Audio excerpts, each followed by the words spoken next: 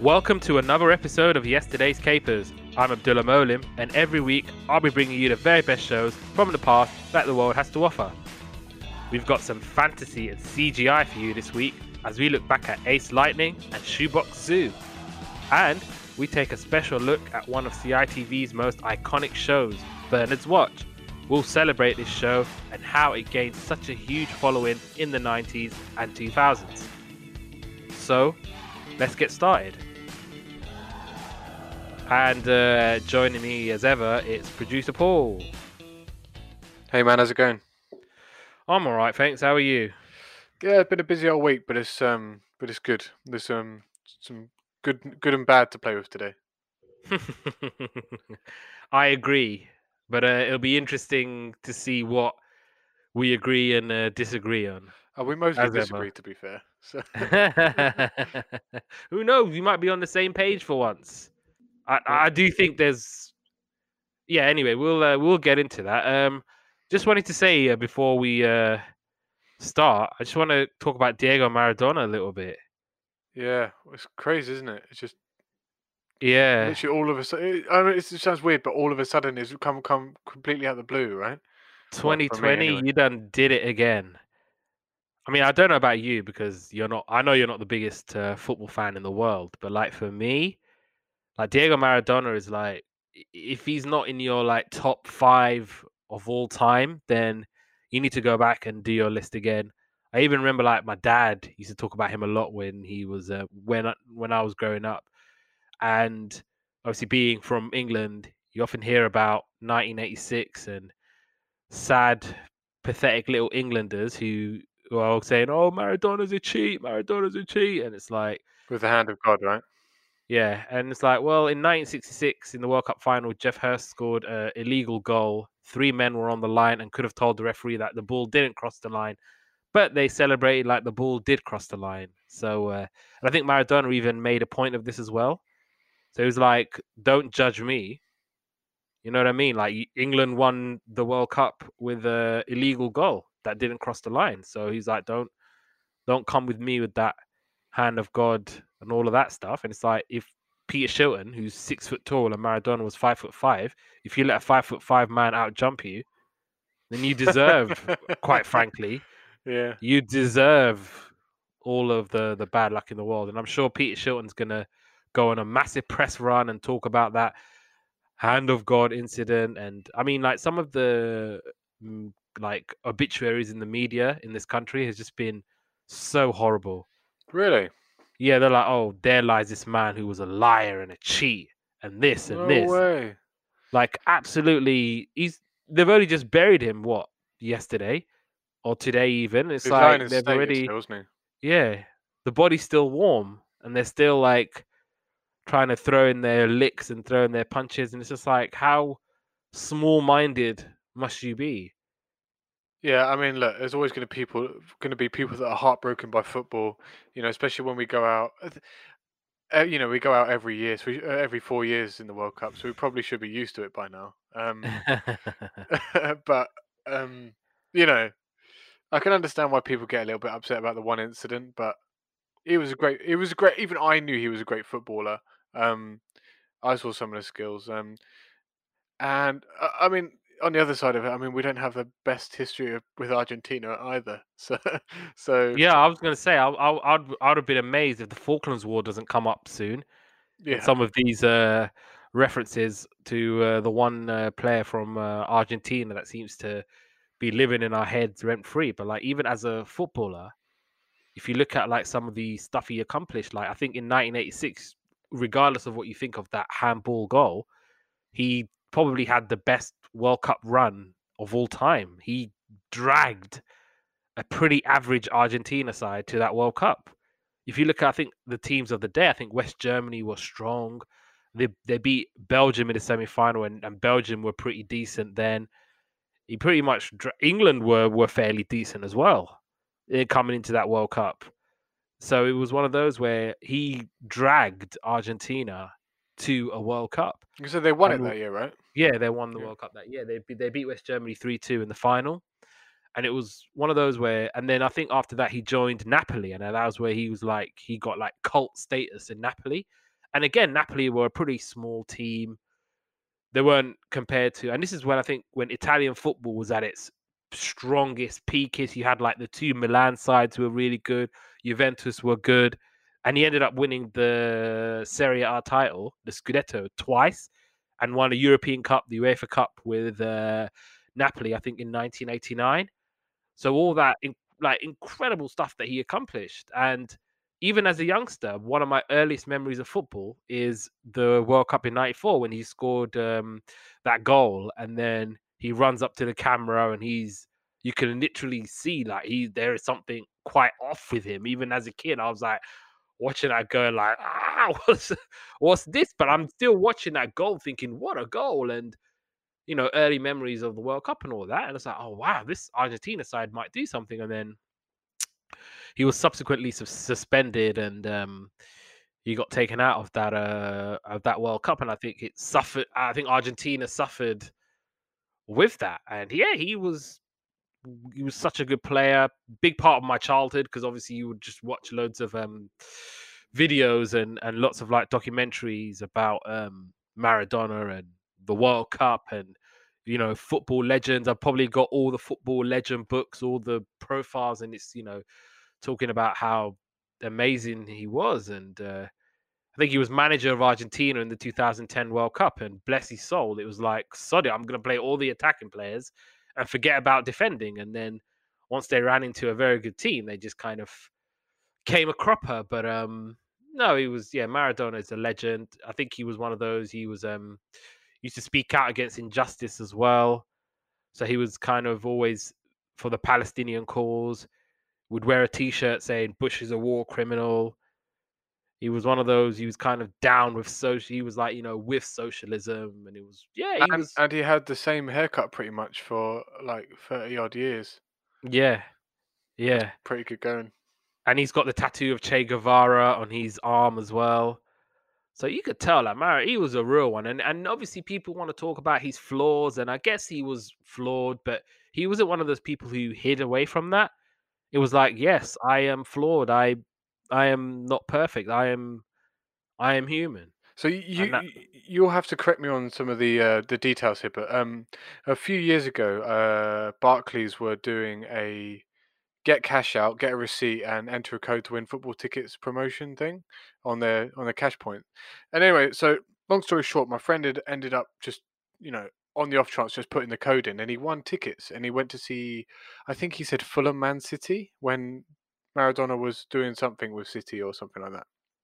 And anyway, so he was sat in front of him. He got pitch side seats, and he was sat in front of him. And he said that he turned around and he spoke to them, and he shook their hands, and like asked them how they were, what they're doing, and so that's quite a cool story of like someone that you'd expect to be like a could quite easily have ignored him. Yeah, I mean, there's so many. I think there's one podcast that a guy I know, a friend of mine, Musa Okonga, does called Stadio, and they do a really good episode on Maradona. So it was Musa, Ryan Hunn, and Ian Wright. So if you guys are into that, definitely seek it out. It's on Spotify. Such a good, and you learn so much about Maradona, and you obviously, if you're a football fan, you can like reminisce on like all of the great moments that Maradona had. So definitely go out of your way to go listen to that. And we'll go to our regularly scheduled podding. And so we're going to start with the special Bernard's Watch. So we're going back to November 1997 and some of the things happening in the world. Mary McAleese is elected the 8th president of Ireland in succession to Mary Robinson, the first time in the world that one woman has succeeded another as elected head of state. In Des Moines, Iowa, Bobby McCoy, sorry if I said the name wrong, gives birth to septuplets in the second known case, where all 7 babies are born alive, and the first in which all survive infancy. Telecom companies WorldCom and MCI Communications announce a $37 billion merger to form MCI WorldCom, which was the largest merger in US history. Flubber was in the cinemas, and Torn by Natalie Imbruglia was in the charts. Surely you know this. Yeah, because My mum was a massive Natalie Imbruglia fan. Really? Yeah, she used to listen to her all the time in the car. It's like, um, uh, I mean, I think she's great, She only had this one song, but I she think. was that the one where she gave away, like she said, you can have this for free, and basically gave it away, and it kind of tanked her career. I don't know. Anyway, so yeah, I but don't basically, I think she know. like she said, like anyone can download. I don't know how you get it for free, but anyway, she It's 97. I don't know how you would have got this song for free unless you recorded it off the radio, literally. yeah, um, uh, but yeah, this kind of song makes me feel a bit travel sick because I just remember being in the car listening to this on the radio. You know. It's a pretty good song, actually. I kind of like it. I kind of like this song. I couldn't tell you another Natalie Imbruglia song though. Bernard's Watch. So this was a British children's drama series about a young boy who could stop time with a magical pocket watch. The show was created by Andrew Norris and was produced for 7 series that aired on CITV. The concept of the show originally formed the basis of one of the most famous episodes of The Twilight Zone, entitled A Kind of a Stopwatch, which was first broadcast in 1963. And in 1991, Alexander John Howard conceived of a series based on the same concept, but it took 6 years to get funding. The show eventually began as a single 15-minute episode. However, it was suggested it could work as a series. 4 more stories were written by creator Andrew Norris, who thought in his own words, that would be it. However, he ended up writing 6 series. The original series aired from the 14th of November 1997 to 2001 and was produced by Central Television. And Andrew Norris, who had also wrote the book Bernard's Watch, which was a novelization based on the first 3 series, which was published by Puffin. A couple of years after its original run, the show was revived for 2 more series and included a change to the format, new cast, and filming location. And so the first run told of a young boy called Bernard, played by David Peachey from Oakwood, Nottinghamshire, who was always late until a postman gave him his magic watch, which could stop and rewind time. He soon found out that the postman had magical powers and that these watches were given to people who needed them. The rules of him keeping his watch were that he must not use it to commit crimes or hurt anyone. Every episode focused on Bernard or someone to whom he'd lent the watch facing a problem or simply doing day-to-day things and trying to sort them out using the watch. And then the second run was significantly different. And according to the final opening sequence, the watch simply flew through Bernard's window. The character of the postman did not exist, and Bernard seemed to be the only person in the world who had such a watch. His best friend, Nathan, knew about the watch, and the series revolved mainly around Bernard's school, Pentup Primary, where he'd usually get the better of his bullying school teacher, Mrs. Yvonne Savage, and a popular girl called Nicolette. By the series, David Peachey, so David Peachey wasn't in the newer series, and he actually moved away from a career in acting and was studying art in Venice. Ooh la la. As well as the TV series, Andrew Norris also wrote a novel based on the series.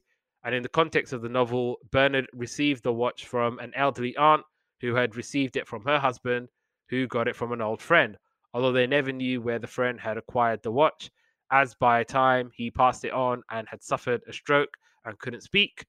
Unlike in a TV show where using the watch was harmless, the watch has a subtle side effect on the user in that it uses up the iron in their blood, requiring regular users to consume iron vitamins on a regular basis, causing Bernard to collapse, when he avoids taking the iron-tainted drink provided by his aunt because he didn't like the taste and was unaware of the side effects of the watch. And on a personal note, Bernard is only living with his father as his mother died before the events of the novel, and Karen is also known as only having one parent. At the novel's conclusion, the watch is briefly stolen by a woman who once worked as a housekeeper for Bernard's aunt, and she's captured when the watch runs down, and she tries to threaten Bernard for the key. And at various points throughout the book, Bernard's aunt dies in the penultimate chapter, where her spirit appears to him after her death to tell him that the true purpose of the watch is for learning. And in the final chapter, Bernard uses the watch key on a chain his aunt gave him to wind it back up. Bernard and Karen enjoying the restoration of the watch as Bernard concludes that he has time to learn what she meant by that comment. And then obviously the characters of the Bernard's Watch. So the narrator was Lisa Goddard, Bernard, the postman, John and Jane Beasley, who was Bernard's parents, Granddad, and obviously Karen, who was his friend. So, Bernard's Watch. I wonder if this was an accidental hit with the older viewers at first, this show, because it starts off. I'm not sure if the latter series, 'cause I didn't watch them. I had no idea it was actually went on for so long. But the beginning series certainly are like storybook style, and it's very much for the younger viewers. You find the programs and the cartoons that if you're literally being told a story by a narrator, even though it's happening right in front of you, and that happens with very young, younger viewing TV shows. So I just wonder if it was an accidental hit with the older people, because I remember this being amazing. And I remember not being able to stop talking about this. And even when I was watching it, I was like, what would I do with the watch? And to be honest, I was thinking that Bernard was a little sod with the watch, but I probably would have been as well. One of the absolute pro moves he did in one of the episodes was stop the watch and have a nap. That was an That's absolute. great. That's a pro move. Anyway, yeah. As you can tell, I loved this show, man, and it was cool now, and it was great when I was a kid. Like, it was really nice to revisit this show. I did not watch Bernard's Watch when I was a kid. No, what were you doing when you were a kid? I mean, At that point, like I've always kind of said, around about 97 was when I've kind of made the transition onto CBBC permanently. wow, so you That missed was out. slowly kind of going towards CBBC, and in the kind of the cull and the sacrifice came me not watching Bernard's Watch. I mean, I knew of Bernard Watch growing up. I'd heard of it. I think I'd even knew what it was about. I may have even watched one episode. So this was your like learning about Bernard's Watch then this time round. To a large extent, yeah. It's me watching it with new eyes, and initially the narration threw me off. I'm like, what narration? And I thought that it wouldn't. Like you said, it is catered to a younger audience with the narration, with the way it's done. You can tell, yeah, it's very storybook. It's very 3 o'clock at school when you're about to leave and you're hearing the story and you're waiting to go and you got to listen to the story first. It did feel a lot like that, but I watched it and I really enjoyed it. I really liked it, and if I knew like back then if it was that good, I'm certain I would have watched it a hell of a lot more than I did. And this show had a cult status like you would never believe. Never, like 90% of people in my lifetime that I've ever spoken to about in terms of old school cartoons, they will always talk about Bernard's Watch. It will always be at the forefront of people. But for me, at that point in my life, I was kind of coming up to I think about 9, 10 years old. And so I was slowly making that transition to not watching those sort of babyish kind of shows, and I was kind of moving on to that point CBBC, and whatever CBBC was showing at 4:30 or 4:15, I would be watching that and not Bernard's Watch, to be honest. And yeah, maybe I'm kicking myself a little bit that I didn't watch this back in '97 and join in with the hype and the crowd. But I watched it now with relatively new eyes, and yeah, I liked it. It was 15 minutes long. Ain't gonna get complaint out of me. 15 minutes, shoot. Yeah. And the newer series was 10 minutes. Oh really? Yeah, so I wasn't really clock watching. I wasn't like, oh my god. We'll talk about clock watching with some of the other shows later, but I wasn't like going, when this show gonna finish, man? Damn. But no, this was Bernard's Watch was great, man, and I respect it enough to where I'm not gonna put it in a head to head. We're gonna give this show its flowers and its recognition because it bloody well deserves it. Yeah, I think that the concept and everything else, I think it was kind of, and the techniques that were used at the time. Obviously, it's only pausing the video and kind of playing the video again, and a lot of people standing very, very still. Yeah. But I don't remember anything that was like it. Especially real world stuff when I was growing up, and No, it yeah, gave this it was one it of ga- us kind. and it's kind of given me a lifelong fascination of pocket watches now. I mean, just in case, what happens if it is that one? Everyone would love Bernard's watch. I think everyone would love it. Yes, I remember. Yeah, it used to be a thing. Oh, I wish I had Bernard's watch. I think we had a stopwatch of that ilk somewhere in our house. Really, Probably not. Probably like fake gold or something. give it a little Something like push. something that came out of like Del Boy's van or something. Yeah, But I but don't that think one it was was. like £6 million worth. Right, let's talk about episodes that we watched. I watched 4, so I watched two in a clip, but I can't remember what the clip was about. So sorry, three in a clip. So I watched. oh, sorry, I wanted to say, I didn't know that Leslie Grantham was in Bernard's Watch, aka Dirty Den.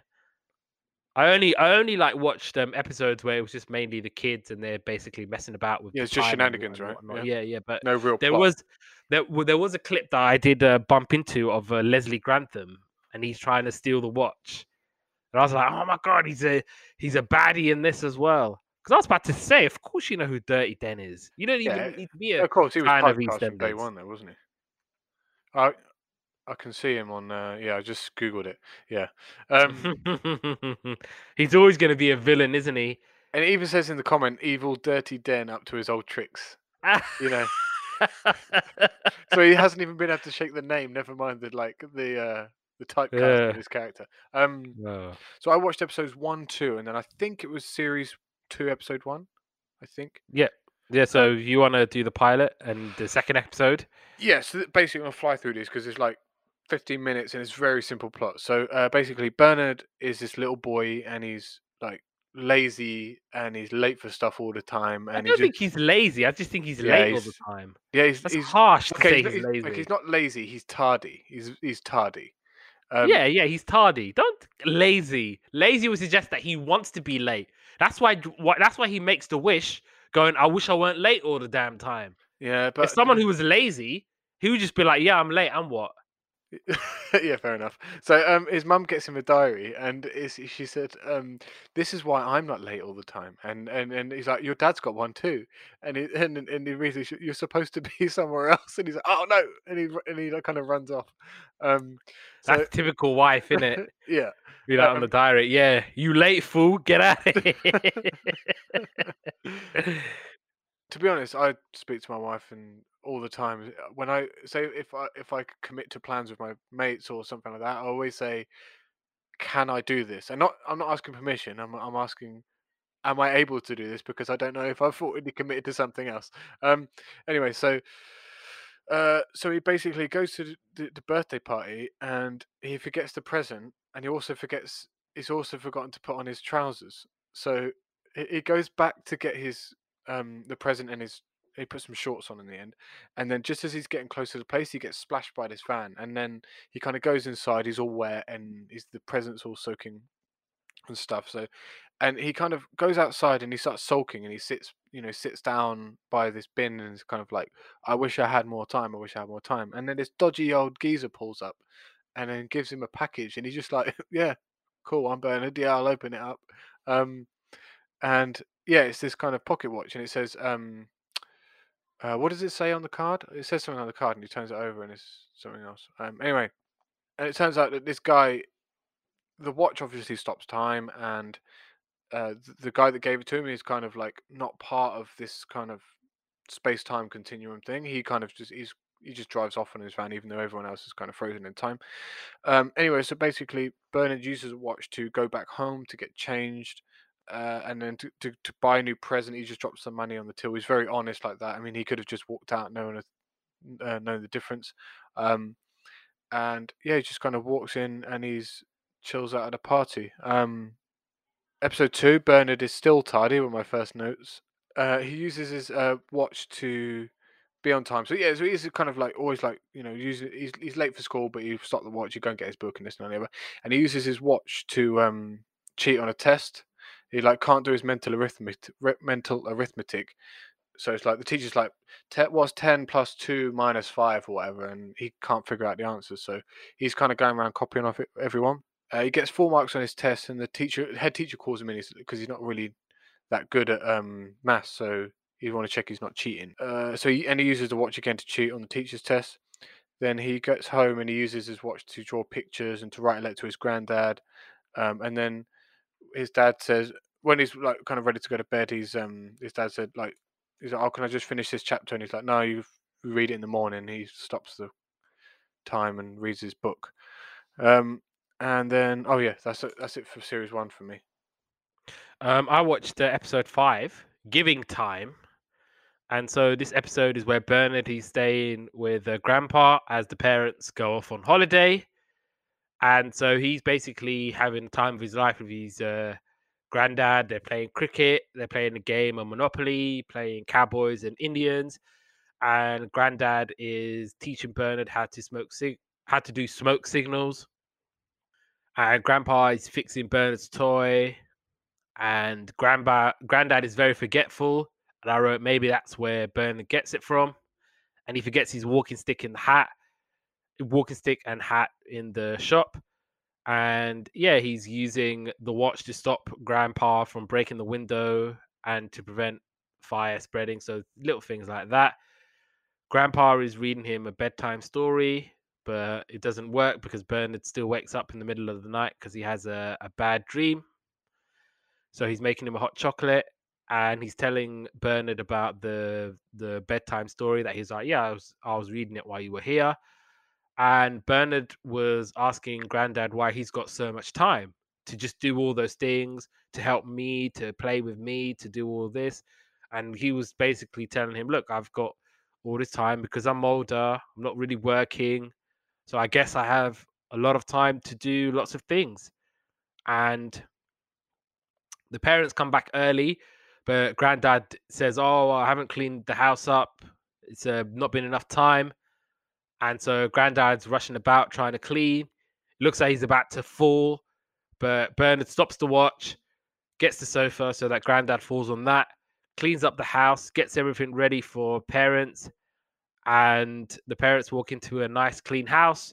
Granddad gives him, and as a sort of present, he gives him time, not like the time, but like the seed time. And he's saying, maybe it's to grow. And he has a message on there to say to Bernard, the best present, thank you. So that was a really nice episode where Bernard's kind of learning about time. He's learning about, the concept of time and the whole idea of like how he realizes that someone can have all the time in the world and maybe someone might not have all the time in the world. And he's learning about how his granddad has all the time in the world, but little does he know that maybe granddad loves having all this time in the world. He loves having company. He loves the idea that he can spend all this time with Bernard. He's never gonna like tell him no. He's never gonna be like, no, I can't fix this for you, or no, I won't play this game, or no, I won't do this with you, because for the granddad, it's more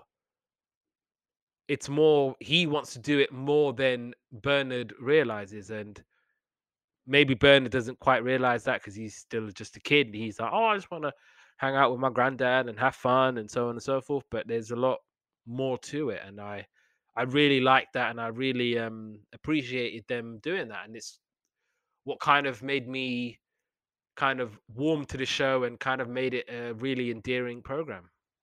This one, you get introduced to Karen. So Bernard is early for everything, and this girl Karen in his class is wondering why. She sees him like last into school, and he's the first one in the classroom and things like that. Anyway, so they're getting dressed, getting changed for school. I think they're in the cloakroom, and he puts on his coat and kind of wanders off, and he's forgotten his watch. His watch is on the bench. So Karen kind of runs out and tries to give it to him, and then she kind of clicks it, and she sees that this is this special watch. Anyway, so she goes home, and her mum's crying at this picture. It's like kind of a wedding photo, her and a man, like back on the old wedding day, and she's kind of clocked that maybe Dad's forgotten the old wedding anniversary. So she goes to the garage where her dad works, and she reminds Dad that it's her dad's anniversary, and so her dad, like, he's calling his secretary like, "You didn't remind me," and he's like, "Oh, that was the other girl you told to remind you," and he's like, "Okay, get my wife some flowers, book a table here, and then get this card sorted out." And she does, and she's happy, and they go out and have like a kind of romantic night out. Whilst they're out, she goes to Bernard's house, but she kind of just appears in Bernard's room, and he says, "I got your watch," and then she's kind of like showing him that, because I don't think Bernard realizes what happens when you stop time and you move and then you start time. For everyone else, it's blink of an eye kind of thing. So, she ends up giving the watch back to him, but she says, "I've got to do something first," and then she kind of like appears next to him, gives him the watch back, and then she goes. And when Bernard puts his hand in his coat pocket, because that's where he had a tear in his pocket. That's why the watch fell out. She's sewn the pocket up for him, while she's got the old watch stopped. Yeah, and that was the end of that one. Next one I watched was from series 3 called Borrowed Time. So Bernard's away. So this is a Karen episode. So we learn about this guy called Fergus who sits with Karen, and he's always borrowing things without asking. So he's basically taking a pen, taking a paintbrush, taking everything, and he's getting all the credit because he ends up doing his work because he's borrowing Karen's stuff. Borrows Karen's chair for lunch. He's borrowing her radio and her rollerblades because Fergus came back and took them, and he takes the cycle helmet. Fergus writes a letter, and Karen's like, "You know what? Enough's enough. I'm going to go complain to the manager." So Karen's like, "You know what? Enough's enough. Time to get even." She tries to take a pen from Fergus's pencil case, but that pen was faulty and ink spills all over her. She takes Fergus's knife and fork, but he just ends up taking someone else's. And the same with PE trousers. She goes home and realizes that Fergus takes her bike and her terrapins, and he enters her terrapins into a contest, and it won second prize, and he wins a tenner. And Fergus is like, "You know what? I need to borrow a watch." So he's looking into Karen's bag, and Karen's like, "Hell no. There's no way you're going to borrow this watch." And so the teacher gives him one to borrow. And teacher's like, "You know what, Karen? You need to share more." And so again, she's like, "You know what I'm going to do? This time I'm going to really teach him a lesson." And so, because obviously, Fergus takes money from Karen. And then at this point, it's like, you know what? Now you're stepping the line. Because if you're taking money without people knowing, that's stealing. And so and Fergus like, "You know what? No, I'm just borrowing it. I'm gonna give it back." And he's like, "No, you can't do that." And so what Karen does is she stops the watch. She goes to the till. She takes that money off there, and then she puts it into Fergus's pocket. And so the policeman comes, and he's like, "Yeah, there's a bit of money missing. Anyone know where it's at?" And so Fergus is like looking in his pocket, and he's like, "I don't even know how this got here. I don't know how it got there." And then I was like, "You know what? We're gonna have a word with your parents." And so Karen's basically, teaching him, "Look, you can't be taking other people's money because it's stealing." And so that's where he learns the lesson. And he gets talking to you from the police. She goes back, obviously, using the watch and puts the money back. And now, from now on, Fergus is always asking for things, and he's always asking Karen, but only Karen. And yeah, that was the last episode I watched of that. So I did watch the new Bernard's Watch. So this was a new show. Everything's all new. And so, so there's a regional football tournament at Pentup Primary School. And it's basically the boys against the girls. And the boys are out there chanting, "Boys are good at scoring goals. Girls are good at playing with dolls." I'm sure, that won't fly in 2020. But whatever.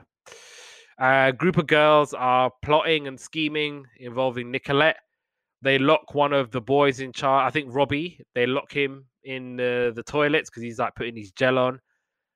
And so Bernard's trying to use the watch to find Robbie. And so the teacher's like, "You know what? If y'all can't get a goalkeeper, The girls are going to win by forfeit. So you guys need to do something. And so they're trying to find Robbie. They're trying to look for him. The caretaker realizes he's locked in. And so he's like, you know what? I'm going to let him out. And so, yeah, the match happens. Robbie comes back, but Bernard has to go in goal because one of the girls gets injured. And Bernard has to pay for the girls. And everybody starts to fake injuries, crashes the goals. I think it ends in a draw, and then Bernard and Nicolette are joint winners. And yeah, that was the end of that one. I think I can safely say that this wasn't as good as the original Bernard's Watch. It's very forgettable episode I watched of that show, and yeah, that was Bernard's Watch. I mean, I didn't watch any of the new ones, so I can't really comment. But the old one was still very, very charming. It was a nice, easy 15-minute watch. Very pleasant. Super cool, super easy. And, it's a really cool concept. Like, little boy can stop time. A little bit cheeky, does things for his own ends kind of thing. But, nice overall story as well. Yeah, and yeah, it's a case of like you said, it's very, very endearing. The old version, I mean, I can tell you pretty safely that the new version was nowhere near as good as Bernard's Watch. Bernard's Watch was incredibly iconic, and even though I didn't watch it, I can recognize how iconic it was, and I'm just glad that it lived up to the hype that so many people gave it. And it was just a really nice, endearing show with some nice, endearing characters and stories. And the most important component: did it hold up? Did it hold up? Absolutely. Absolutely, it held up. Absolutely, and yeah, really, really, really good show. And yeah, shout out to Bernard's Watch.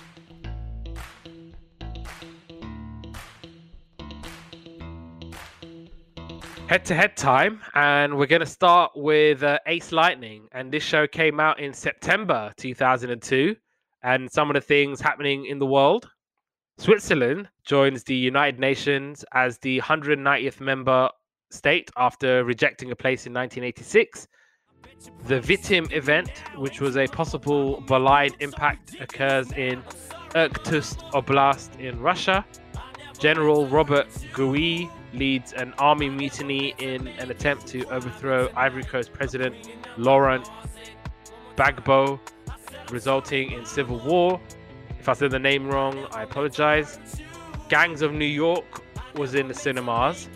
And Cleaning Out My Closet by Eminem was in the charts. That's a great song, man. That's Really like is. his first couple of albums were like great as well.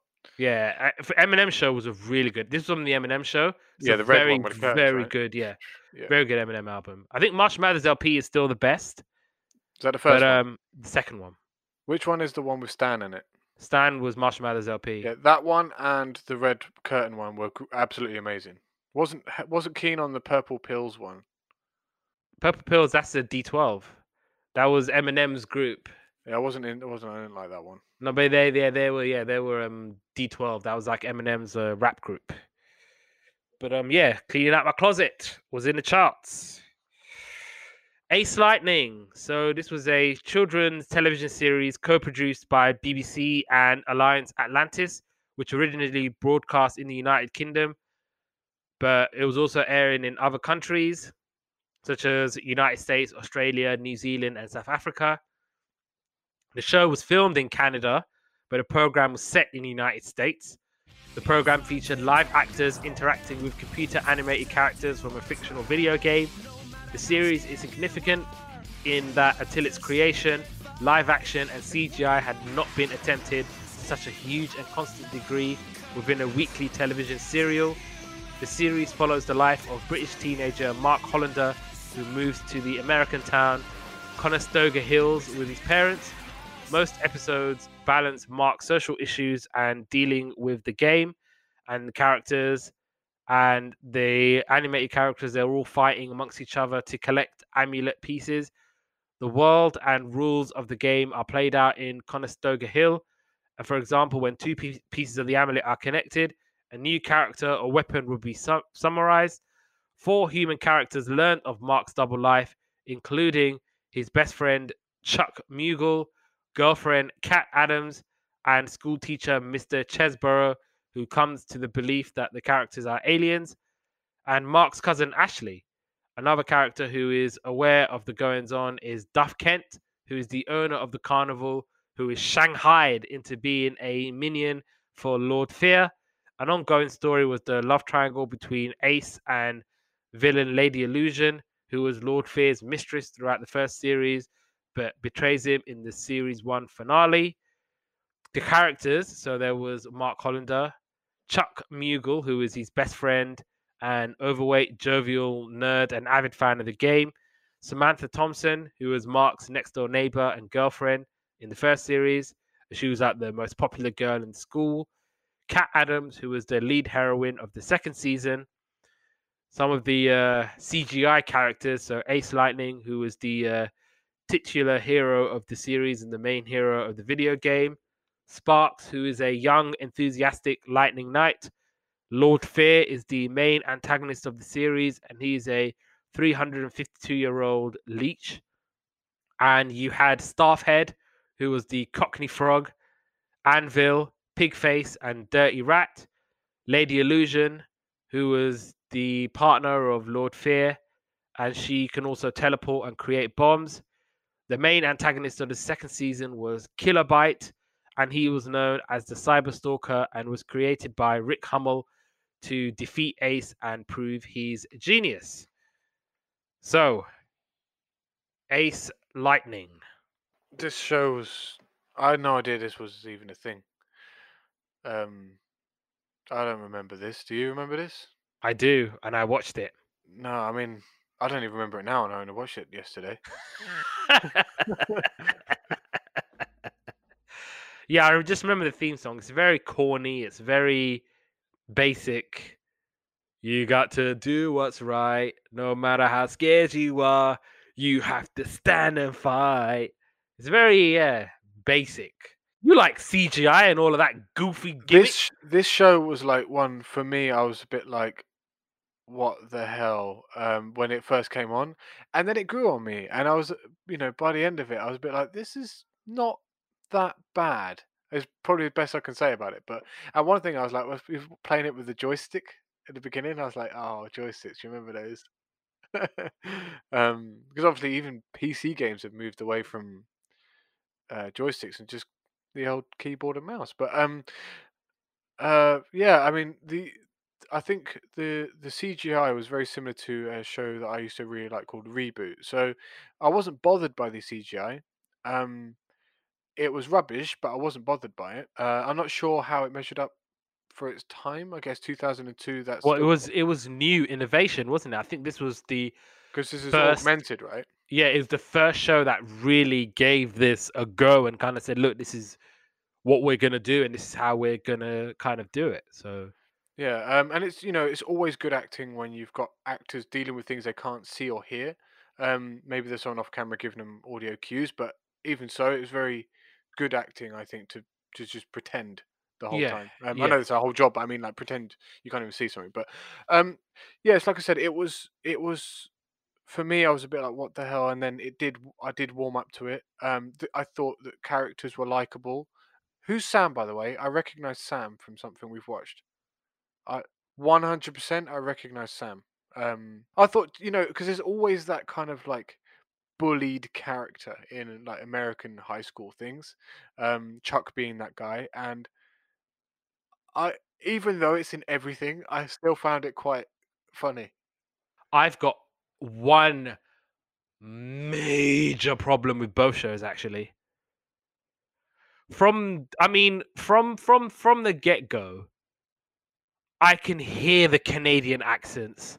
Oh I yeah, can absolutely. hear that they even say that the show is filmed in Canada. It's like everything about it. You've got Canadian actors. You're filming in Canada. Just say he moved to Toronto, or say he moved to Mississauga or somewhere Where in did they, Canada, for where did they say goodness they said sake. it? I don't know, some random place.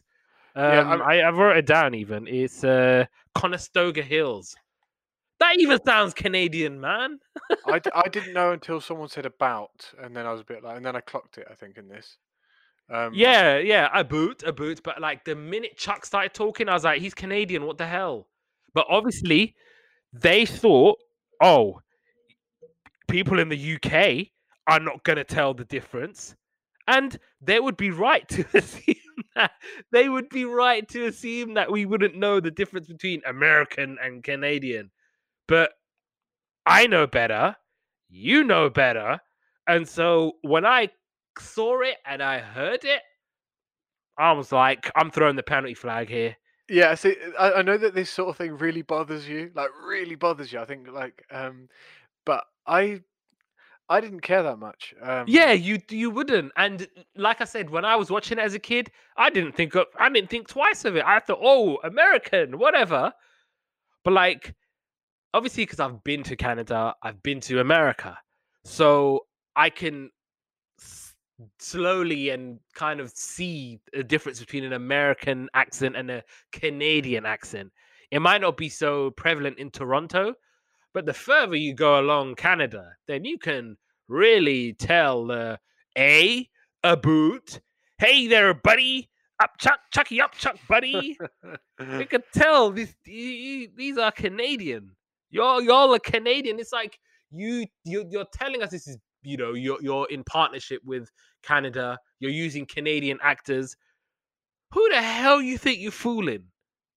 Well, lots of people, but I'm watching that now and thinking you ain't gonna bamboozle me, lead me astray with this thing. And yeah, that did get on my Swede a little bit. And ditto for Shoebox Zoo, but we'll get to Shoebox Zoo Yeah, in a Shoebox Zoo's little in bit. its own little, We'll it's his get own to Shoebox shoebox. Zoo Yeah. in a little bit. Yeah, yeah, it's in its own shoebox. Yeah.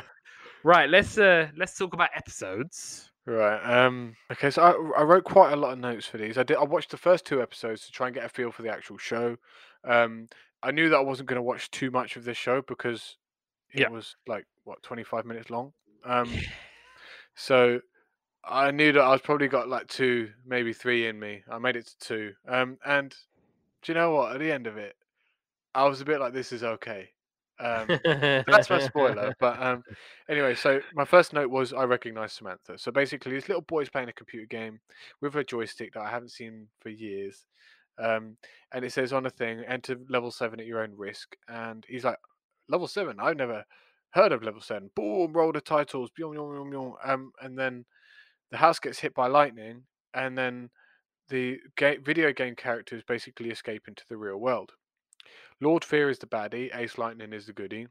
So Ace and Lord Fear having a fight in the back garden. Ace Lightning gets bested by him, and then the boy comes out and then stops Anvil, this Anvil kind of big rhino thing, finishing it off, and the baddies kind of beat a retreat. Mark's the little boy's name, we learn, and parents are back from somewhere. You don't really, it's not really mentioned where. I've recognised the boy, but I've checked his IMDb. He's done nothing, and I've checked Ace, and I recognise his voice, but I don't know where from. So I've definitely heard his voice from somewhere. So you were talking about Samantha. Yeah. I just had a quick look, and she's been in 3 shows that we've covered. She was in Goosebumps. She was in The Noddy Shop, and she was in Are You Afraid of the Dark? So I've definitely seen her, right, whilst doing this show. I must have. Yeah, if you recognize her, then I would imagine that you did see her in at least one of those shows. Yeah, I can't remember where I've seen her, but definitely I recognise her 100%. The baddies find a hideout in a carnival, which you mentioned earlier. And they're kind of specifically they're in the haunted house part of that. The carnival is now called the Carnival of Doom. They kind of like persuade the carnival guy who kind of runs it to play ball and basically threaten him. Ace Lightning smashes a boy's window when he's sleeping, kind of bowls in the thing, and then no one mentions the fact that his window got smashed. That really bugged the hell out of me. His dad comes in and says, "You'll be late for school if you don't get up," and it's like, "Dad, my window's broken." He's like, "Get to school. I don't want to hear about the window." And then I think I'm not sure if you see it later on, but it's yeah, they literally don't mention it again. Um, and then so anyway, it turns out it's his boy's first day at school, Mark's first day at school, and he gets on the bus, and it's basically Samantha he's with on the bus stop gets called off. Her boyfriend's in the back. She goes to the back, and it's basically for beginning of Forrest Gump. Um, you know, oh, you can't sit here, you can't sit here, and then one guy who's a little bit of a dweeb or whatever, lets him sit there, and turns out that Chuck is the little boy that he sits next to, and he's like gets travel sick, so no one likes to sit next to him. Chucky up, Chuck. Yeah, and then so basically he goes to school, comes back, and Ace Lightning said to him, "Oh, it takes real courage to go to school and meet people, which I not really. I mean, you have to go anyway, so whether you're brave or not brave, you're going to be at school." And he says, "Here's my amulet. Now you need it to become a lightning knight." And then he says, "You got to do right and fear not." And then the baddies plan to kill Ace Lightning and Mark because he's getting involved. And Ace gets Anvil with a lightning zap, goes to a haunted house, which is trapped by the baddies, and gets captured. Episode 2 is called The Trap is Set. And the baddies are using Ace Lightning as a charger for the carnival, which I thought was quite funny. Dad runs over Mum's flowers on the lawnmower. The boy looks like someone, but I don't know who. I think he looks like the boy from what's it called? School of Rock, the drummer. Anyway, so Chuck comes over, and they go to the carnival with. So Mark and Chuck go to the carnival together. He says, "Oh, do you want to play a game? You can be the decoy." And basically they're kind of playing the Ace Lightning game, but like, do you know, like when you say like, "I'm going to play Ace Lightning and you can be Ace Lightning and I'll be this guy." It's kind of that kind of thing going on. So basically, Chuck goes and decoys the security guard, and Mark goes into the to find Ace Lightning, and Pigface turns up. Mark runs away inside the ghost train to hide. He finds Ace Lightning in there.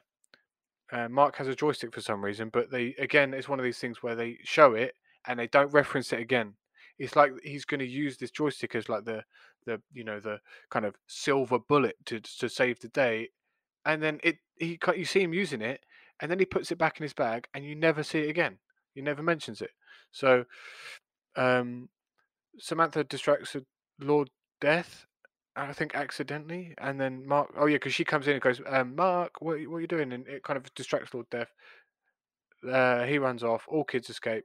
Samantha's annoyed because Mark won't tell her what actually happened in there, and she vows to figure out what's going on herself.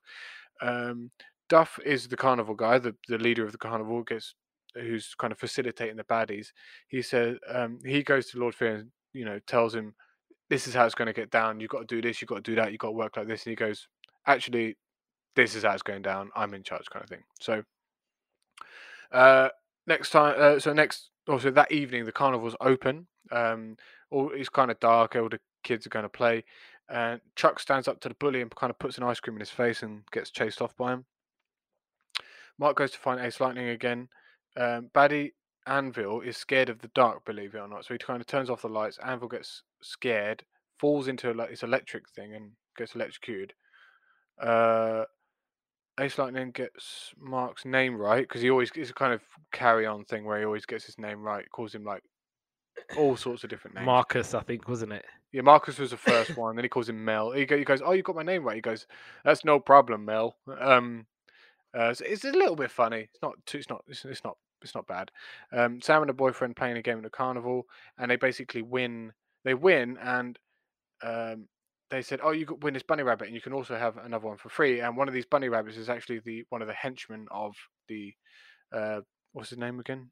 Lord Lord Fear. Lord Fear. I've written Lord Death at one point. So anyway, so Chuck's still hiding. Mark tells Sam to get rid of the bunnies. So basically, Mark knows that one of these baddies is kind of like evil thing. So he tries to like get them off him, but he's obviously acting like a crazy person because he's not kind of telling them why. He rips up one bunny, but that's a real fluffy toy, and then the other one has a bomb on it. But Ace Lightning kind of gets hold of it, chucks the bomb up in the air, and then the bomb kind of goes off like fireworks, and everyone's like, "Oh, fireworks!" So no one really knows what's kind of gone on. Chuck throws up on the bully because he's on a ride. But kind of bully chases him onto a ride. They go round and round, and then Chuck throws up on him. The baddies beat a retreat because they don't. Their plan failed. Sam and boyfriend don't want to know Mark, so Sam's annoyed at him because they ripped Bunny Rabbit off.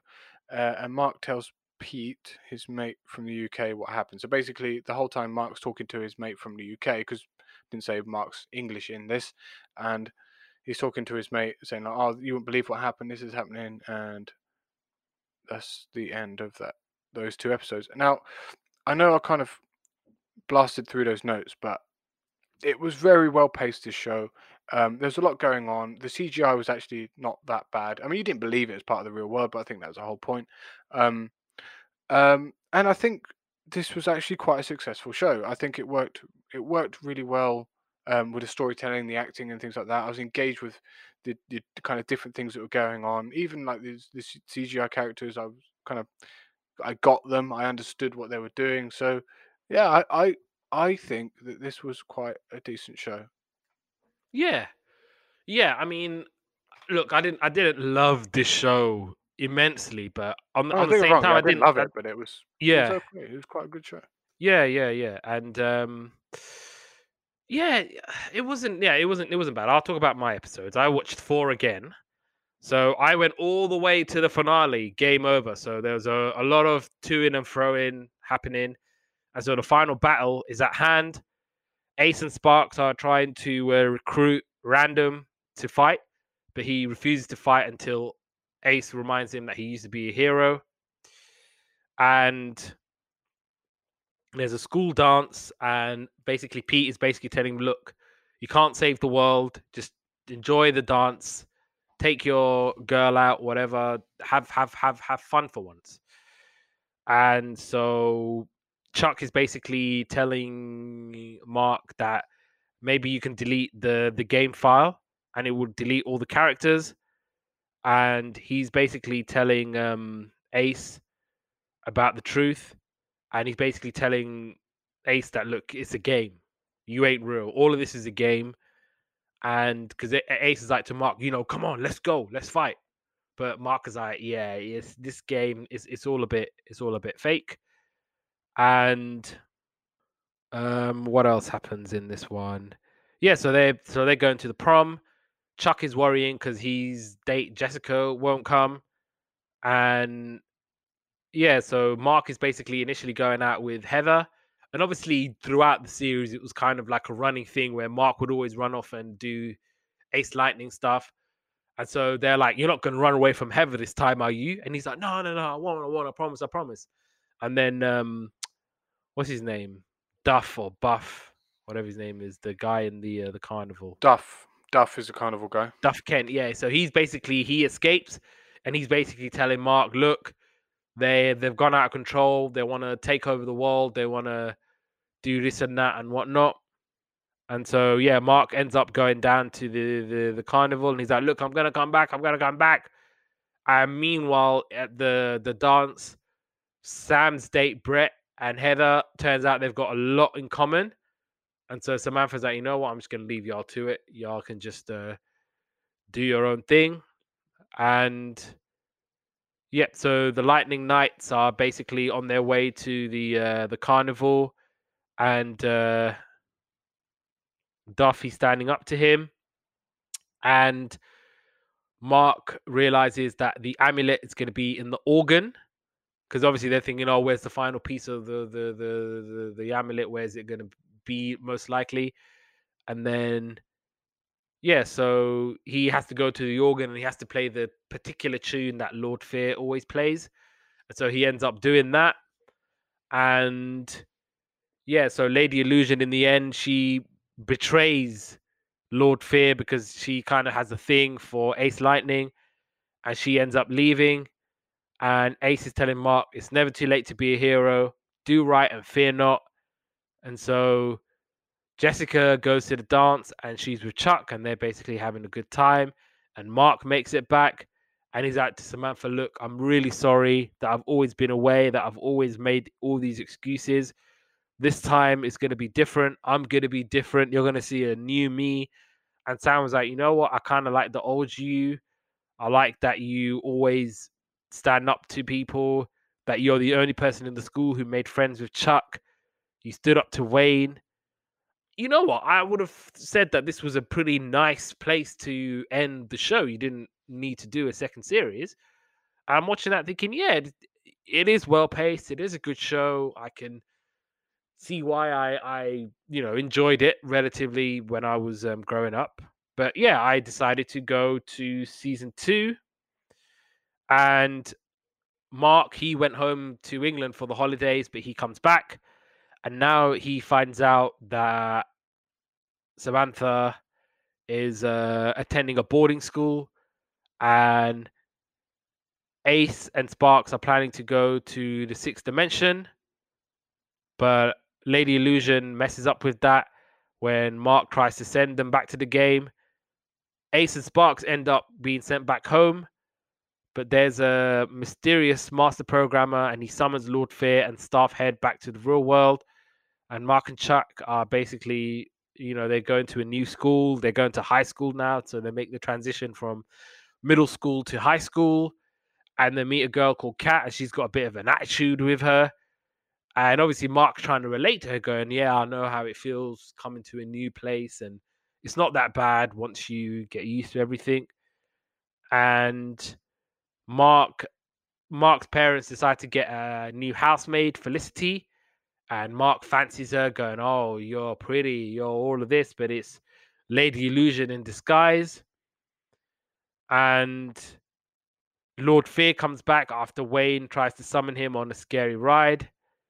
And we see, I think, Kilobyte basically doing some things, and Mr. Chesborough is back teaching homeroom, and he's warning Mark about, look, no funny business, no space aliens or the Lightning Knights. And so Catherine starts to take a liking to Mark and his rebel ways. And Mark is thinking, you know what, right, I need to step up and I need to kind of be part of the fight. Lord Fear runs into Lady Illusion, and so Lady Illusion's like, you know what, I'm going to help you. We're going to make it right together. And Lady Illusion has 2 pieces of the amulet. One of them was a cowboy zombie, and he wakes up. And Lady Illusion's like, you know what, I've got plans for this Mark boy. And that's how that one ends. And then the finale was the master plan. And it wasn't as long as the first series. I think the first series was like nearly 30 episodes, wasn't it? And I think the second one was only half of that. So Kat, obviously, she knows. That's one of the kind of significant things about this series. And so she's trying to connect Ace Lightning to the carnival. But when she tries to tell Duff, when she goes to the carnival, she ends up being captured alongside Sparks and Random. And Kilobyte, he's planning to rule the world by trapping all of humanity within the game. And we learn that Mr. Chesborough is stuck in the game along with the Lightning Knights, and he traps Rick, I think his maker. And Lord Fear has to kind of be in the command of Kilobyte. So Kilobyte's like to Lord Fear, yeah, you need to fall in line. I'm the big dog in town. I'm the big cheese. And so Lord Fear and Ace form an alliance to take out Kilobyte, and they systematically defeat all the other villains. Chuck manages to free Mr. Chesborough from the game, but Rick remains trapped when Kilobyte restores the amulet. Ace and Lord Fear defeat Kilobyte, blasting him into the game. But then Lord Fear, as we all know, he betrays and mortally wounds Ace, who is revealed as Lady Illusion. Oh! So Lady Illusion takes a bullet for Ace Lightning again. Nice. Damn! I was thinking, I didn't even see that plot twist coming. I was like, oh! I didn't see it coming. You was just reading it to me. Yeah. And so Ace ends up chasing away Lord Fear, and Lady Illusion dies in his arms. Mr. Chesborough is then condemned as a madman by the police.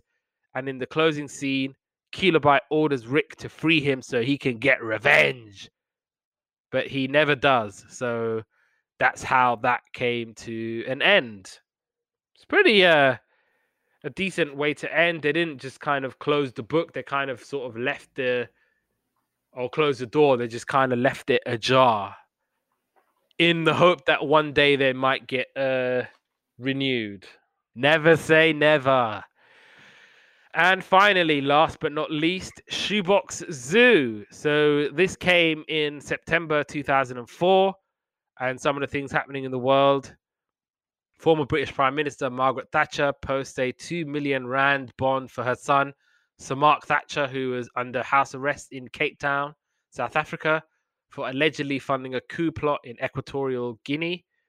South Korea admits that in the year 2000, its scientists secretly enriched uranium to near nuclear weapon level. A team of astronomers working on the Yapon telescope in Chile believe that they have made the first direct image of a planetary system beyond the solar system. The star, called 2M1207, is 230 light years away and is much smaller and fainter than the sun. Shaun of the Dead was in the cinemas, and I'm fairly confident you're going to get 3 for 3 this week. American Idiot by Green Day, was in the charts. Yeah, see, that sort of music was right up my street. So That's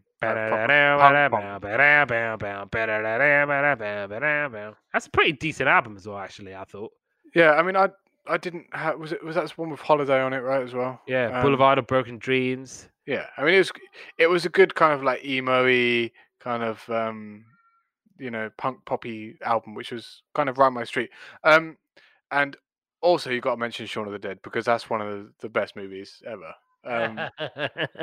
I absolutely love Shaun of the Dead. It's been a minute since I saw it, but the last time I saw it, I just remember laughing. I thought it was hilarious. Yeah, it's great. It's about as British as it can get in every facet and every sense of the word. Shoebox Zoo. So this was a children's fantasy TV series made in collaboration between BBC Scotland and various Canadian television companies, even though it was still set in America. It was mostly live action, but with CGI used for animal figurines. The series was co-produced by Los Angeles-based company Blueprint Entertainment, founded by John Morianis, who previously worked at Alliance Atlantis, where he helped produce another CBBC program, Ace Lightning. Shoebox Zoo mixes Scottish, Celtic, and later Native American mythology. The first series is set primarily in Edinburgh and other historic locations, while the second season moves to Denver, Colorado, though the season was shot in Canada. Denver, Colorado is not in Canada, is it? So the backstory is basically Michael Scott lived in 12th century Scotland, where he crafted the Book of Forbidden Knowledge, containing his scholarly work on alchemy and magic. However, the book contained black magic forged from Michael's pride and ambition. He created the series antagonist Juan Roberto Montoya de Toledo, who is a shape-shifting homunculus using the book's magic. However, Toledo was rejected by Michael, inspiring him to seize the book's power and conquer the world. Michael's 4 students, Edwin, Bruno, Ailsa, and his own son Wolfgang, who are basically the animals of Shoebox Zoo, steal the book to hide it from Toledo, though Wolfgang takes it out in spite of his negligent father. The book is lost, Michael transforming the 4 into toys and putting them into sleep until a prophesied chosen one, identified as Marnie, possesses magic to awaken them and find the book. And then the second series further expands the backstory. And after being lost at sea, the Book of Forbidden Knowledge washed ashore in Colorado in 1811, and it was discovered by Marnie's ancestor Angus McBride, an explorer who gave the book to the local Lakota people, led by Chief Stone Bear, in exchange for marrying his daughter. And discovering the book's magic to be evil, Stone Bear and other chieftains made preparations to destroy the book, casting it down the falls of faith, and designed the arrow of truth and bow of wisdom to vanquish its magic. The book disappeared into history once again, though Stone Bear's descendants were aware of its location in the forests of Denver. Some of the characters, so yeah, Marnie McBride, she lives with her father, who was a widower. Michael, who's kind of like the main kind of guy in the story. Toledo, one of the villains. McTaggart, who was like Michael's assistant.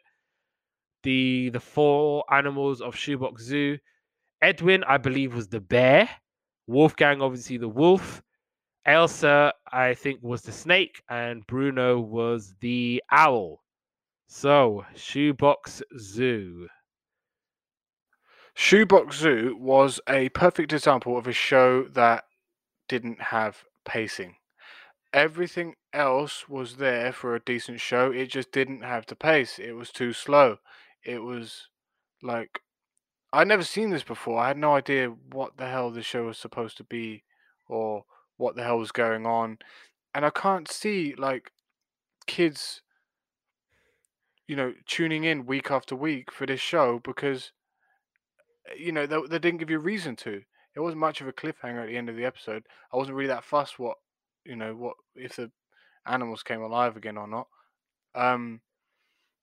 Yeah, it was crazy. Like this, I think if they'd have like squeezed the first two episodes into the first episode, maybe it would have worked. I think a lot better. But I think they missed the mark on this one.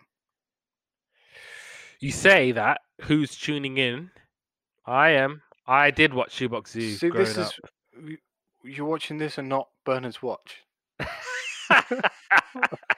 Well, this Bernard's Watch came out in '97. This is 2004. What do you want? I mean, I'm probably I would have showing watched reruns. repeats, Yeah, yeah. I think it might be showing reruns of Bernard's Watch at that point. But yeah, I was watching this. Like I said, I was kind of blindly loyal to see BBC at this point. Whatever was on, whatever tripe they fed me, I was going Yeah, that was me all along. It's like, yeah, now it's like, in The Simpsons where they're watching some video about when they're watching a video in school about how eating meat is good, and Lisa's like, they can't seriously expect us to swallow this tripe, and then Principal Skinner's coming now as a gift of the meat council. Please help us up to this tripe, and they're all going to the tripe. I think at that point with CBBC, that was me. Tripe. I'm gonna watch this show and. Yeah, I think what you said was absolutely bang on. I agree 100%. It had the makings to be a good show. All of the moving parts, the components were all there. They just didn't know how to put it together. Within the first 3 minutes of this show, I was like, this is going to be good because she says something. She says like, "Oh, I miss mum" or something like that. And this, but she's sad and the dad comes in and she's like, "I miss mum." That moment was so well acted. It actually got me. I was like, that's very emotional scene. She misses her mum. She's very sad. And I felt the emotion in that scene. I was like, this is going to be a good show. And then it just didn't really get off the ground from there. Like you said, everything was there. All the ingredients were there, but they weren't mixed correctly, I'm afraid. Yeah, and again, she was about as Canadian as maple syrup and mousse. So obviously Canadian. Yeah. Oh, I'm sorry. Should I open the Shoebox Zoo, eh? It's so obvious. And again, it's one of those where they just thought, right, this is a show from North America. Let's just say they're from America. No one's going to know the difference. And again, the same with Ace Lightning. Nobody did know the difference. I didn't know. I thought she was American too when I was growing up. Shoot. I mean, speaking of accents, how difficult was it to understand the wizard guy? Oh, the Scottish guy. Yeah, I understood them fine. I mean, I can't do accents anyway. I'm not even going to try. But I was a bit like, what? He just was like, I was like, just end up being like sounding like Mel Gibson in what's that film? Braveheart. Ian Braveheart. That's I couldn't even think of that. Yeah, I've never seen that movie. I've never seen it. I've seen it once. I mean, I'll speak to my wife when It's we. decent still. Nah, Braveheart's decent, you know. Yeah, when I say that, it's like, all I know about the film is that we won. It does not go down well. Anyway, yeah, let's go into episodes. Cool. So I just watched episode 1 and 2 again. Again to try and get a feel of the pacing and the show itself. Oh, this so nearly could have been good. This show. So Marnie McBride was born 11 in the evening on the 11th day in the 11th month, and she would be 11 years old in that year. So there would be a celebration, but her mother died only 2 months before, and you said that all in the intro. So her dad kind of likes looking in old spooky shops for like first editions and old treasures and stuff like that. And to be honest, I quite like doing that sort of thing as well. So um, for some reason, the shopkeeper was expecting them kind of a bit creepy, and shows dad. He goes, "Oh, look, your first editions are over there," and he says, "You can have anything you want." And she wants this shoebox full of like toy animals, if you like. So he says, "Oh yeah, you can have it because it's your birthday." And then the dad's like, "How do you know it's your birthday?" Um, oh yeah, and this is where the really touching moment is with when she says, "I miss mum," when she's like at home. Um, then the animals in the shoebox are alive. Scottish man comes out of the PC and says something about them owing a debt to him. Didn't really understand him, so um, so I was a bit like, Here what? we are talking about American and Canadian accents, and you can't even tell the regional accent. Yeah, I mean, I was so lost with this guy. It's so It thick. wasn't that bad, please. I mean, come on, you got. No, I don't gotta. I understood him perfectly well. I mean, I literally did not understand a word he said. The Eddie the Eagle, Eddie the main one, is Rick Mail, which I quite liked because he was a seagull in Animals of Farthing Wood, Who or was? Rick Mail. He I was a don't seagull. know. He was a seagull in something. And he was the owl eagle one in this.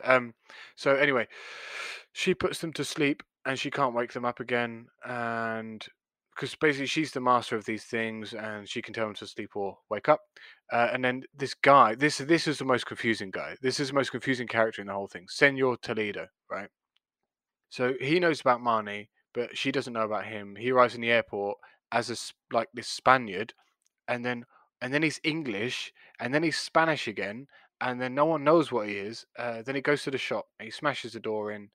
It turns out he's a shapeshifter, and animals wake up in a box, and he knows where they are. So Toledo rings Marnie's dad and wants to buy the animals in the shoebox, and he says they're not for sale. He didn't like that, not one bit. I wrote that like the Joker from Dark Knight. Animals try to escape, but they get caught by Marnie. The wizard fights with Toledo. The wizard breathes on Toledo now he's gone somewhere. The animals decide not to tell Marnie about what's going on, and the wizard says, "Rest up, wee child. Your adventure has just begun." You could probably say that in a better Scottish accent than me. Um, um, episode 2, where the wizard with the helmet on is looking into the Marnie's room, and because he can, like, when he puts his like mask on, he can see. It's like this like show Nightmare where they put a helmet on and now they can see. So she's getting ready for school. She locks the door and leaves. Animals went to leave, but not Wolfgang. He's tired. Not sure what's going on with the wizard bloke. Looks like the animals went into Marnie's school bag. Marnie's in a mood about going to school. Marnie's in a mood about going to school late, even though it was her fault. Um, Old Toledo is back in his English Spanish, not sure what's going on way. Marnie meets a friend and uses her locker because bags aren't allowed. She finds the toys in the bag. That's Marnie finds toys in the bag. Teacher comes and says, "Oh, this is your locker." And then Laura is the mate's name. Marnie's locker is number 11, of course, because 11's very um, significant in the show. John Roberts is a new kid. He's a bad boy, but he's a magician also. Marnie introduces herself to the class. They give her a hard time, but she says Denver has things that will kill you, like bears and things like this. Then the animals try to escape in the thingy, and then here I've just written very slow burner. The kids are teasing Marnie, and then she throws a book at them, and the teacher tells her off. That's quite a funny part of it. Um, Marnie runs off back to her locker to see the animals. The bullies come and steal the animals, and they say that Marnie McBride and her poxy shoebox Zoo. Um, John Roberts comes in and hypnotizes the bullies. They put the toys back in the locker, and then he makes them a chicken and sends them back to the classroom. Um, John knows what the figures are. He's a kind of very mysterious character. Marnie gets them home and demands answers from the animals, that is. She picks up the teddy and threatens them with it because they're scared of it. And they give the answers. The toys used to be human and students of the Great Wizard. The wizard imprisoned them. They stole/lost his book. Um, they take a trip to the UPS to pick up a birthday present from Grandma. That's Marnie and her dad. And I said it's the book that they've lost. Old Toledo is watching them for some reason, and he wants to stop them getting the parcel. And as he jumps up to get the parcel, the wizard casts this. He kind of appears out of nowhere and casts a spell to protect them. Toledo jumps out of the box, but yeah, so he gets knocked back into the box and then gets air freighted somewhere. And then I was wrong as a necklace that it was her mum's, and that was the end of the second episode. If they'd have mashed that together into one episode that was 20 minutes long, it would have been so much better. Yeah, so they follow Marnie and the toys are following a series of clues across Scotland, and they discover the book is hidden in the University of Edinburgh's library. Wolfgang is revealed as a spy, but he betrays Toledo upon making amends with his father. Toledo assaults Marnie's home, and he's accompanied by Los Contrarios, who are evil twins of Toledo's magic. However, they get destroyed, and Marnie refuses to surrender the book. And Toledo retaliates by casting Wolfgang into a fire, killing him. And yeah, so the episode I watched was the finale, was Day of Reckoning. So they're all mourning the death of Wolfgang. Marnie admits to her dad that look, things have been tough, and but I still love you, Dad. And the Day of Reckoning is here, and Toledo is getting ready. And Marnie ends up being really late for school, and Toledo's in the classroom, but only Marnie can see him, and he wants the book from her. Marnie's hearing voices, and Laura, her best friend, is basically confronting her about her behavior. And Marnie's basically telling Laura everything. So she's telling Laura about Shoebox Zoo, telling her about Michael. Laura then sees the animals talking. So Marnie ends up going in the locker, and they're trying to find the book, I think. And so Toledo has Marnie's father and Laura trapped, and Marnie regrets opening the shoebox. And so she sees a vision of her mum, and her mum is encouraging her to live out the Day of Reckoning. Marnie ends up leaving the animals behind and says she's got to do this for herself. And the secret of life is in the forbidden book or the forbidden knowledge. Marnie gives Toledo the book after taking what she needs, but the book is a fake and it ends up destroying Toledo once it's in his hands. And Michael is basically telling Marnie that the quest continues and that Marnie has to find the book, and that book was a fake. And so we know that the book is in Denver, her hometown. Dad and Laura are safe, but the adventure is just beginning. And so I watched season 2, episode 1, Across the Great Ocean. And Marnie and the Shoebox Zoo are flying to Denver, and Michael and McTaggart are aiding them from afar. Marnie is staying with her maternal grandparents and is aided by her best friend Kyle Stone, who is a descendant of Chief Stone Bear. Kyle's grandfather, Nathaniel, the spiritual medicine man of the Lakota people, aids Marnie along with Hunter, a Native American spirit who can manifest in a horse-shaped ceremonial dancing stick. Michael learns of a second prophecy in which the book will be obtained by the malevolent Dawn Queen, who will use its magic to corrupt mankind. Toledo rises as a ghost, murders Michael, and transforms a captured McTaggart into a weasel, and he possesses the Dawn Queen's mortal self.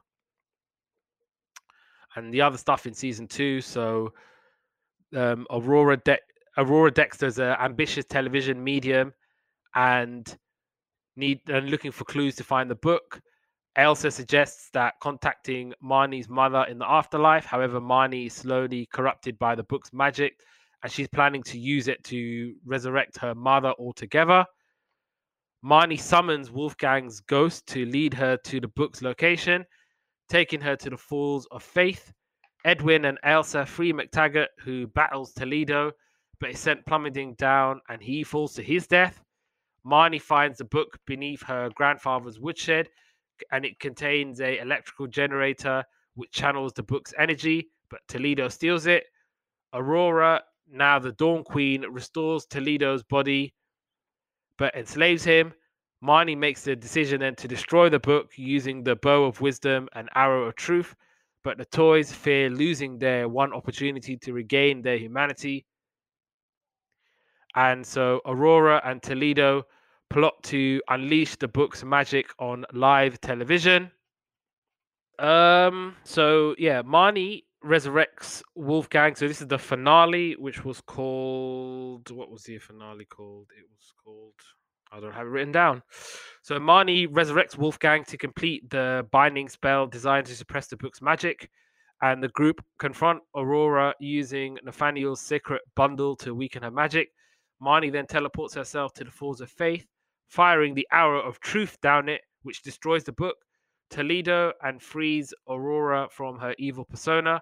At the end of the series, Marnie is now 12 years old, leaves the Shoebox Zoo in the same junk shop her mother found them in the years before. And yeah, so this was the very sad moment where she's like, right, I'm going to have to let you guys go. Someone else is going to have to be the hero. Someone else is going to have to do whatever I did. And yeah, we're going to have to say goodbye. And she says, yeah, she puts them back to sleep and it's all over, leaves them on the counter. And then in the closing moments, the series narrator approaches and awakens the toy for his own unseen quest. And they're like, what do we do now, master? And that's how Shoebox Zoo came to an end. So they didn't even get released from their spell. That's quite sad. Yeah, they're still going to be animals, but the quest continues. Yeah. I mean, do you know what? It wasn't bad.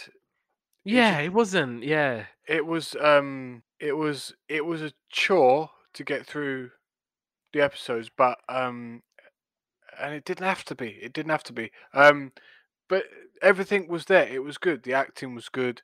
Even the little animations with the toys were good. Yeah, it was cool. Like, I mean, I'm obviously going to give it more of a hard time than I necessarily would. Yeah, so it was one of those very nearly good shows. Very nearly good shows. Yeah. Right. So I guess we have to pick. Yep. For me, it's quite an easy one. For me, the better show was Ace Lightning. I enjoyed the show more. I thought it was better paced, and I think that's what was in it today. It wasn't the contents of the show. I think it was just pacing. Because I think that on the whole, Shoebox Zoo could have been a better show, but it was way, way too slow. It took 2 episodes to figure out what the hell was going on, and for me, that's too slow for it, especially for a kids show. In a time when you ain't got rewind TV and on demand stuff. So, yeah. But I actually genuinely liked Ace Lightning as well. I thought it was a cool show. I enjoyed it. It was exciting. It was pretty funny at times. And the accent didn't annoy me that much. Yeah, out of the two, I'm gonna pick Ace Lightning. But I kind of feel the same about both shows in the sense that while there might not be like amazing shows, I thought they were both good enough. I didn't hate them. I thought Shoebox Zoo was too long though. That's one thing. At least cut it down to at least 20 minutes. Then it would have been okay, but it was way too long for 25, 26 minutes. It was very complex. The storyline, the concept, the whole trying to link Celtic and Native American and trying to bring all of those components. Yeah, I mean, I don't know. It kind of in that respect, I think it kind of it dragged a little bit, and like you said, all the components, the moving parts were all there. They just couldn't bring it together. Completely agree. I reckon the literally mash the first like 2 episodes together kind of thing. I think it would have been way more successful. Honestly, do. Yeah. On the whole, both great shows. Probably both missed the mark slightly, but I they were. think both of them were brave in the sense that they were trying CGI in shows for the very first time. So I think in that sense, I got to give it the benefit of the doubt as well a little bit because this is a new thing. At least they tried it. Whether it was good, bad, indifferent, that could be a different conversation. But at least they had the guts to say, you know what, let's do this. If it works, it works. If it doesn't work, it doesn't work. But we're going to try it anyway. So I'll give them props for that. And yeah, on that note, I'll bring this episode to an end. Yesterday's Capers is available wherever you get your podcast from. So download it and give us a listen and give us a holler and shout and all of those things. We're on the socials on Instagram at Yesterday's Capers 1. We're on the socials on Twitter at Yesterday Capers. Facebook is facebook.com/Yesterday's Capers. And on YouTube, it's youtube.com/Yesterday's Capers. And yeah, if it's not bugging out, then you should be able to listen to the episodes. And you can find me on the socials at Instagram. It's Abdullah_Molim and Abdullah Molim, all one word, on Twitter. Give me a holler, give me a shout, all those things. And join us next time for another episode of Yesterday's Capers.